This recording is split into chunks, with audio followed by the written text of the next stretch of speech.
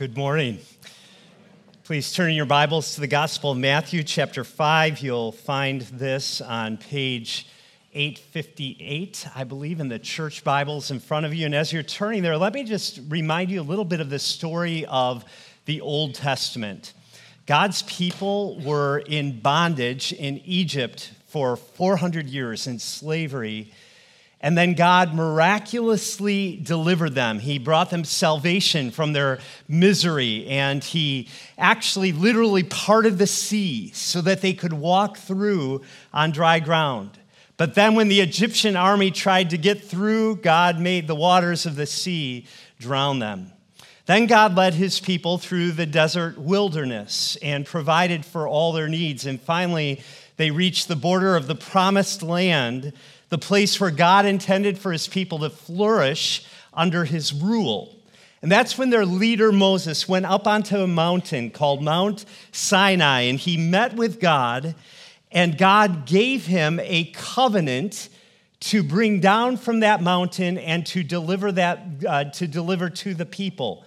And in that covenant, God promised blessings for his people as they walked in faithfulness to him, and he also said there would be cursings if they turned from him. Now here we are in the Gospel of Matthew. It's the first book in the New Testament, and if you look at the stories Matthew has told so far, you'll see that it's very similar to the story I just told you from the Old Testament. In chapter 2 of Matthew, verse 15, Matthew shows us Jesus as a young boy coming out of Egypt. Then in chapter 3, we see Jesus going through water in his baptism. Then in chapter 4, Jesus spends 40 days and nights in the desert wilderness where he is tempted by Satan. Only Jesus does not fail the way the Israelites did. He lives upon every word of God and resists the urge of the evil one, and he emerges victorious. And then Jesus goes into the land of promise in chapter 4 and begins his public ministry. And that brings us here to chapter 5. And where do we find Jesus? He's up on a mountain, just like Moses, with his disciples gathered around him, waiting to hear the words that come from his mouth. And as Jesus opens his mouth and teaches them, he's proclaiming to them a new covenant, a better covenant than what Moses gave the people in the Old Testament. That's what the Sermon on the Mount is. It's the first great teaching of the new covenant. And Jesus begins his teaching this morning by announcing wonderful news. It's a word that's often translated blessed or blessed. It describes the way God is transforming the lives of those who turn to Jesus and trust in him. In these blessings, Jesus is not saying, try really hard to live like this, and then if you do, you will experience God's blessing. No. Jesus is saying, this is how I will turn your life upside down and inside out when you hand the keys over to me.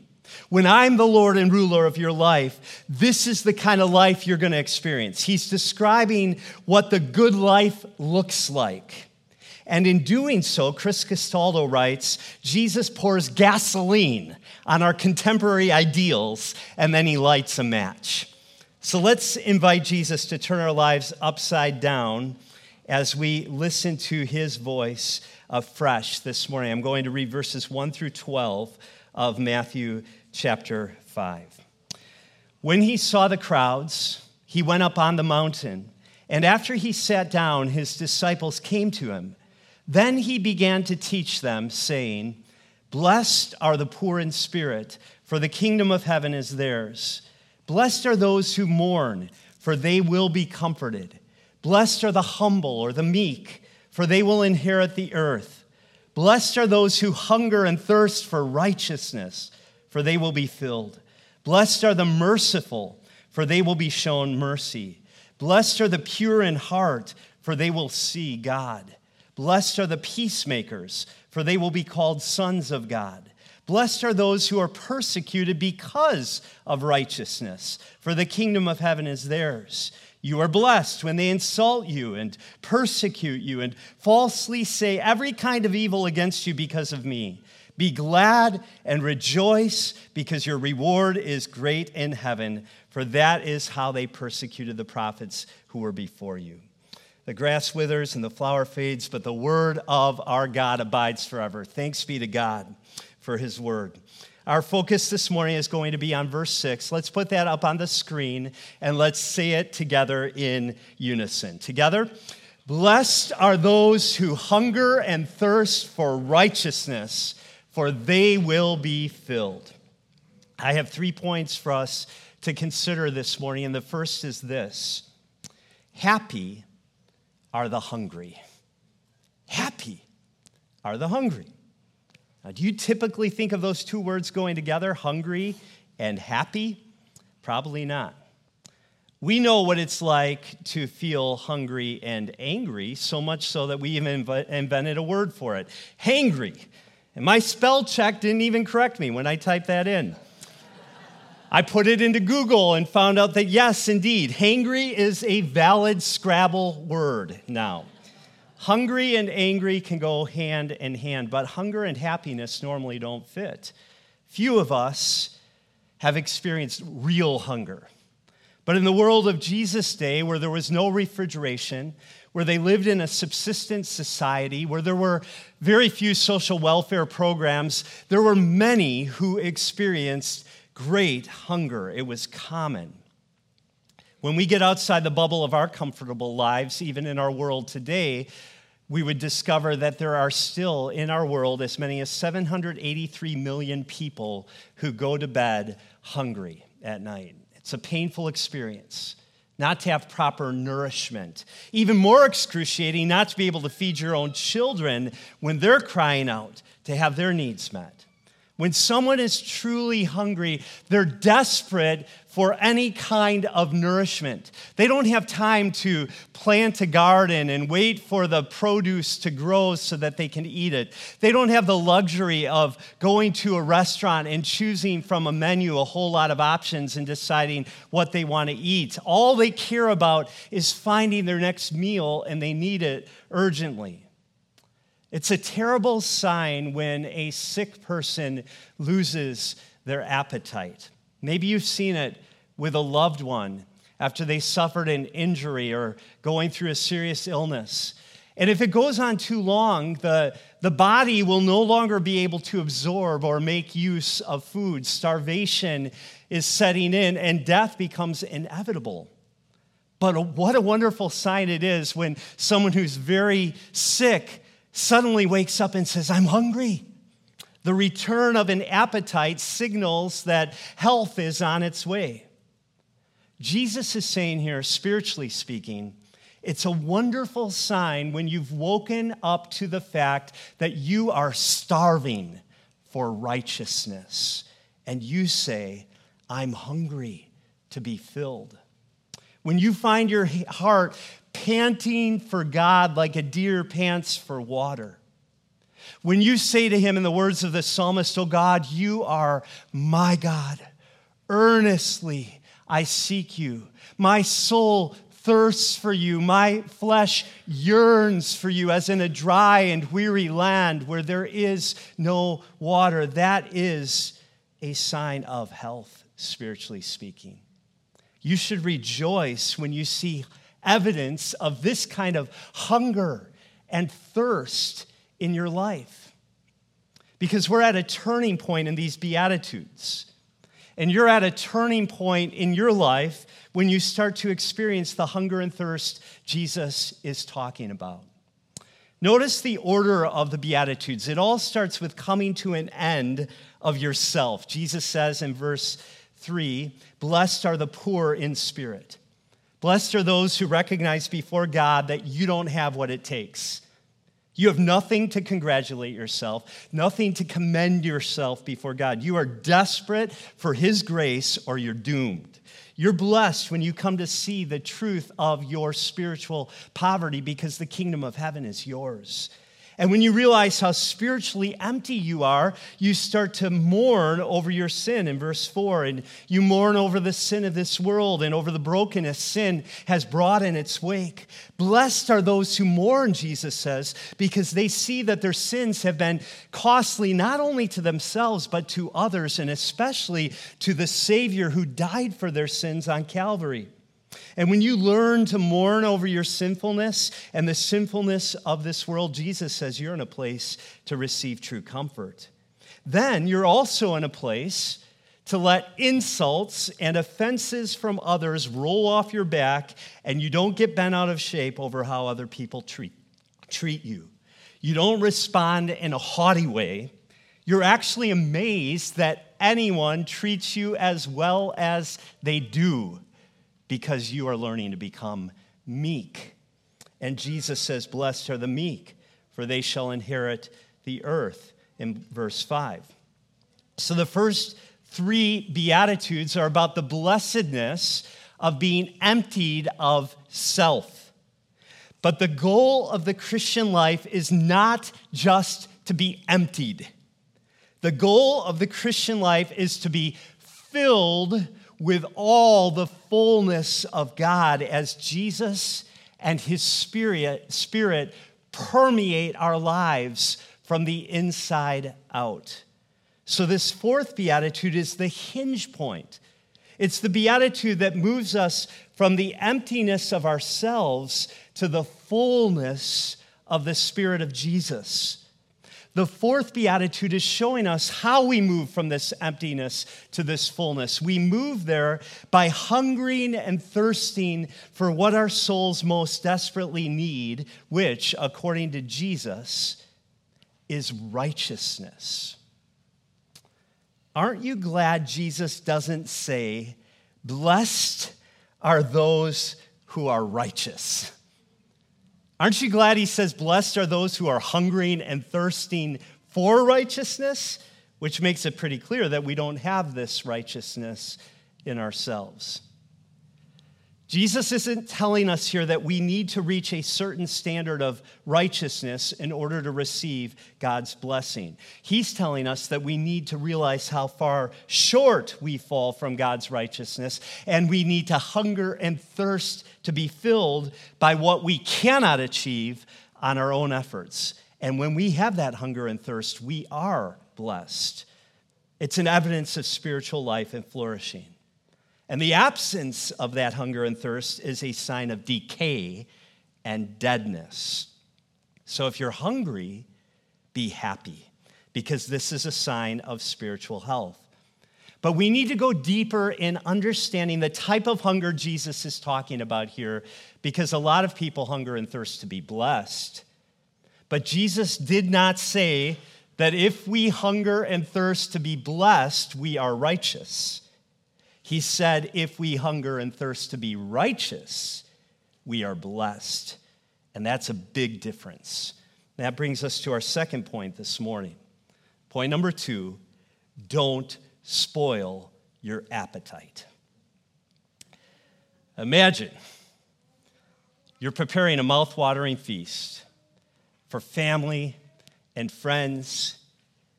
You've sent out the invitations well in advance. You've told them this is going to be a very, very special meal. Come with an appetite. The beef tenderloin has been marinating for 24 hours, and it's been simmering in your oven since 4 a.m. to ensure that it will have that melt in your mouth kind of taste and tenderness. It's going to be out of this world. Vegetables with brown sugar and ginger glaze have been cooking in the oven. Mashed potatoes with beef tenderloin gravy are being prepared at just the right temperature. Homemade pies and cakes for dessert. It's the most magnificent meal you've made all year. The doorbell rings. You can't wait to receive your guests, and the first one comes with an open bag of Cheetos. He says, I was so hungry, I just had to eat something. The next guest pulls in with his children. All of them have Happy Meals from McDonald's, and the dad comes to the door. He's got French fries sticking out of his mouth. Another one arrives with a box from Dunkin' Donuts opened, and there's powdered sugar all over his cheeks. Your last guest shows up with a pack of hot dogs and asks, "Can I use your grill for a minute?" When you finally gather around the table and pass the plates, each of them only takes a little bit, and they apologize for not having much of an appetite. That's why whenever I know I'm going to be eating a big meal for dinner, I try only to eat a little earlier in the day, and I often go on a run just to work up an even greater hunger. Because there are some meals that are so rich and so satisfying that to come with anything less than a ravenous appetite would be an insult to the one who lovingly prepared the meal. Not to mention, it won't satisfy you if you fill up on junk food. It will only leave you craving for more. Now, my sense is that hunger and thirst for righteousness is not on the palate of the average American today. It's an acquired taste. It doesn't come naturally to us.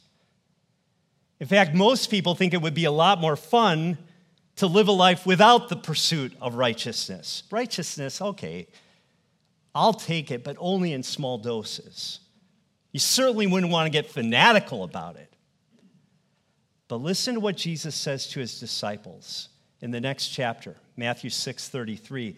More than being concerned about the food you'll eat or the clothes you'll wear, Jesus says the supreme pursuit of your life should be for righteousness. Jesus says, seek first the kingdom of God and his righteousness, and all these things will be added to you. Blessed are those who have cultivated a ravenous hunger and thirst for the pursuit of righteousness with such an intense, ardent longing that it becomes the consuming passion of their lives, Jesus is saying. Is righteousness what you're hungry for today? What does it even mean? Well, it means at its very base level to be in a right relationship with God, where there's nothing between you and your Creator, where you know that you can stand before him faultless and with great joy. But it also means that you're hungering and thirsting for every part of your life to be conformed and obedient to his will. Here's a description of righteousness that makes a heart that's being transformed by God's grace thrill with longing. R.T. France says, righteousness is the ultimate satisfaction of relationship with God unclouded by disobedience. I just found that a compelling description. Righteousness, do we have that on the screen? Righteousness is the ultimate satisfaction of relationship with God unclouded by disobedience. I think I forgot to put that one in the slides. One more time. Righteousness is the ultimate satisfaction of relationship with God unclouded by disobedience. Doesn't that sound appealing, attractive, desirable to you? And it doesn't stop there. It doesn't just stop with your own personal life. A hunger and thirst for righteousness goes on to long for the righteousness of God to so penetrate our lives that it will transform the society around us. I mean, this was the vision of the prophets of the Old Testament. Like Amos said, that justice would roll down like waters and righteousness like an ever-flowing stream. We see it in Isaiah over and over and over again, that to be righteous is to give food to the hungry and to feed those who are in need and to bring water to the thirsty and to meet the needs of the oppressed. And it's certainly there in Matthew's gospel as well. When you look at the Matthew's depiction of the final judgment, and the king says to those who are on his right, come you righteous into the kingdom prepared for you. Why?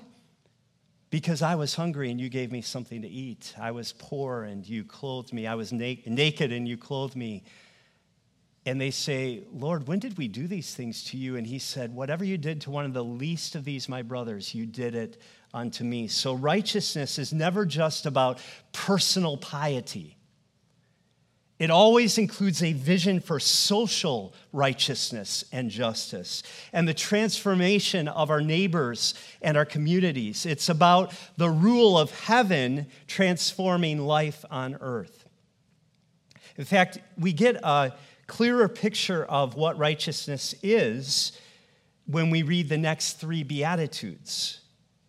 Let me tell you why I think Beatitudes 5, 6, and 7 give us a portrait of the kind of righteousness Jesus is encouraging us to hunger and thirst after. I want you to notice that the Beatitudes come in two sets of 4. And both of these sets end with righteousness. Verse 6 is the end of the first set, and it speaks of hungering and thirsting for righteousness. And verse 10 comes at the end of the second set of Beatitudes, and it talks about being persecuted for the sake of righteousness. So track the logic, track the order here. In verse 6, we're hungering and thirsting for a righteousness we don't have in ourselves. And then in verse 10, we're being persecuted for a righteousness that has been created and cultivated within us. How does this happen? How does verse 6 become verse 10? What has happened? Well, righteousness has been worked in us. And what does that righteousness consist of? What does it look like? Well, in verse 7, it's the righteousness that looks like being merciful to others. In verse 8, it's the righteousness that looks like purity of heart.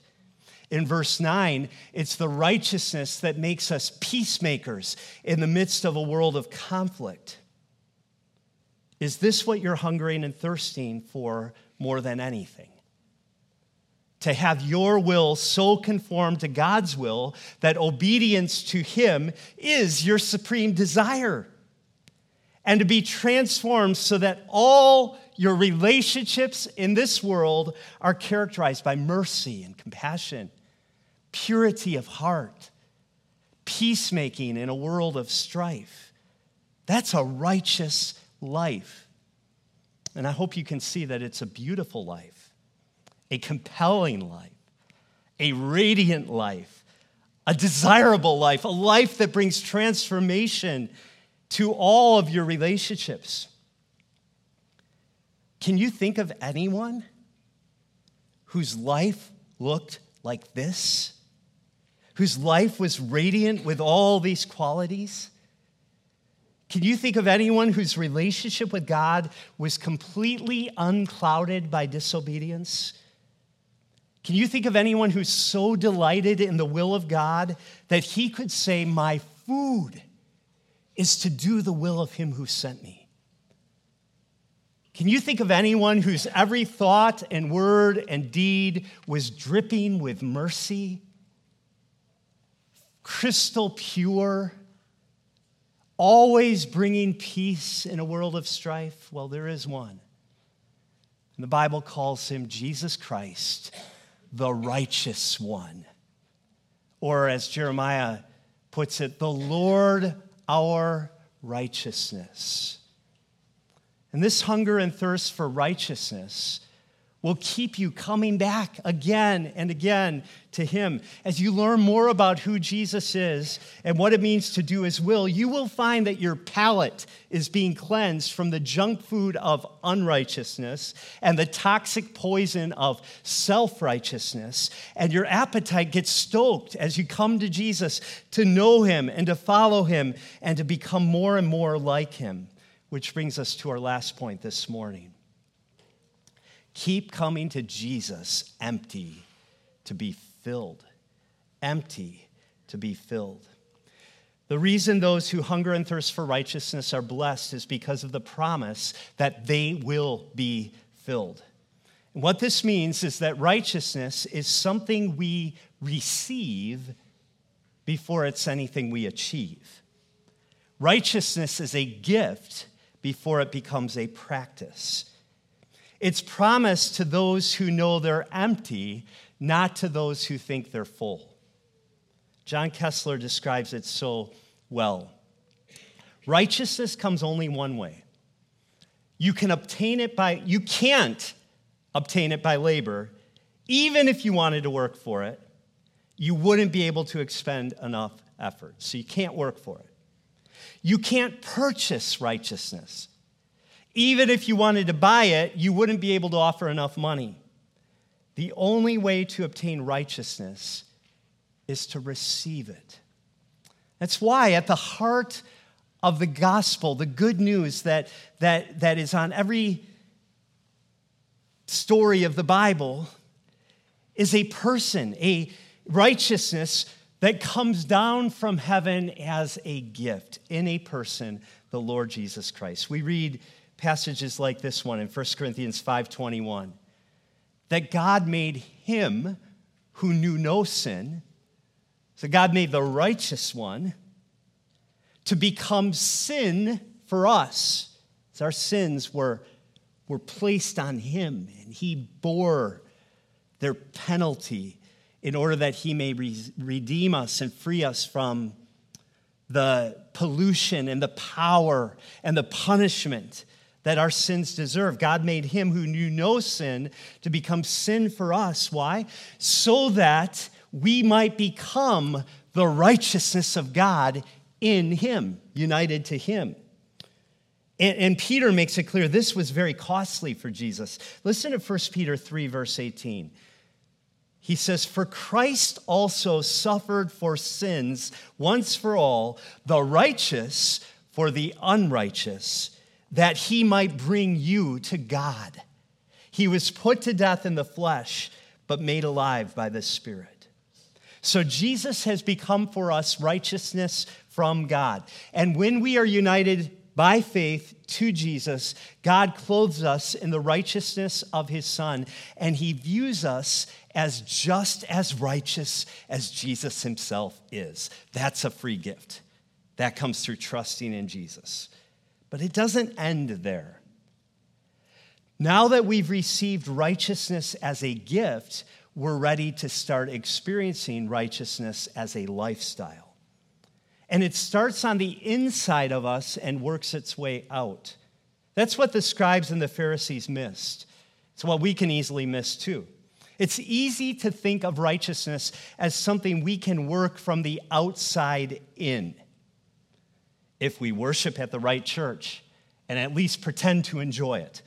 If we give tithes and offerings and perform rituals and hang out with the right people and read the Bible and pray and avoid certain really bad behaviors, then we think we're being righteous. But someone put it like this: righteousness is not a mold we can pour ourselves into. Righteousness is something that comes from outside us that must be poured into us. Jesus suffered that he might bring us to God. And as we come to God, he fills us with his Spirit and conforms us to the character of Jesus himself. Now, this is why the people who were most attracted to Jesus were the ones who were the most messed up. Prostitutes, thieves, outcasts. They knew they couldn't fix themselves. They knew they couldn't measure up. They knew that if they were going to be righteous, they needed to come to Jesus empty and let him fill them.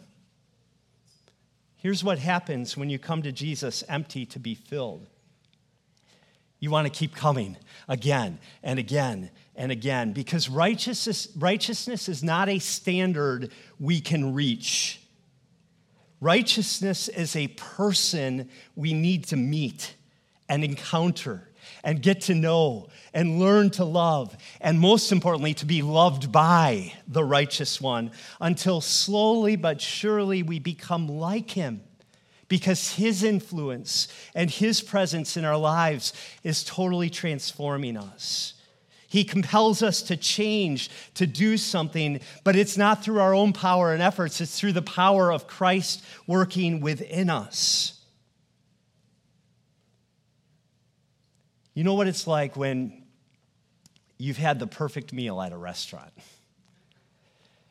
And the next time you go back, you think, I'm just going to order that again because it was so good. And you keep going back, and you keep getting the same thing. I've got certain meals in mind right now. And then finally you go to the restaurant, and you think, well, I should try something different. And you try another item, and you're just disappointed because it's not what you love. It's not what fills you.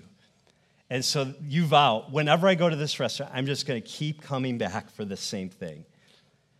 It's like that for a person who's hungry and thirsty for righteousness. That hunger and thirst keeps drawing us back to a person, Jesus Christ, the righteous one. Nothing else will satisfy but him. Everything else starts to taste like junk food. Once you've tasted and seen his goodness and his righteousness, you will be spoiled for anything less, and you'll keep longing for more and more. I love the way Bernard of Clairvaux expressed this 900 years ago in his wonderful hymn, Jesus, Thou Joy of Loving Hearts. In verse 3 of that hymn, he says, we taste of thee, thou living bread, and long to feast upon thee still. We drink of thee, the fountainhead, and thirst our souls from thee to fill. That's how this hunger and thirst for righteousness are satisfied. It's by coming to Jesus again and again and again and again and being conformed ever more to his character and likeness. And the more we are filled with Jesus, the more we hunger and thirst for Jesus. A.W. Tozer got this well when he said this, to have found God and still to pursue him is the soul's paradox of love. This is what it looks like to hunger and thirst for righteousness in this life. It's a continual coming to Jesus until finally one day we will see him face to face. And we will be like him, for we will see him as he is. And then and only then will we experience such complete satisfaction that Revelation 7 verses 16 and 17 can say, they shall hunger no more, neither thirst any more. The sun shall not strike them, nor any scorching heat. For the Lamb in the midst of the throne will be their shepherd, and he will guide them to springs of living water. And we hear that and we just say, amen, come, Lord Jesus. But until he does, let us keep coming to him over and over, coming empty to be filled. And that's what communion is designed to do. It's designed to draw us to come to Jesus empty, to be filled. So we're going to express our longing and our desire for him now as we sing of hungering and thirsting for Jesus. And if you don't know that hunger and thirst today, but it's starting to be kind of stirred up in you, and you're wanting to experience what that is, to hunger and thirst for Jesus. If there's any stirring in your heart, I can tell you that's because he's doing the stirring. He's wanting you to experience more of him. As we sing about hungering and thirsting for Jesus, this would be a good time to say, Lord Jesus, you're the bread of life. And I'm always going to be starving until I learn to feed on you. You're the living water, and my soul thirsts for you. Tell him you're longing for him as we sing, and then we're going to come and taste and see his goodness in the bread and in the cup.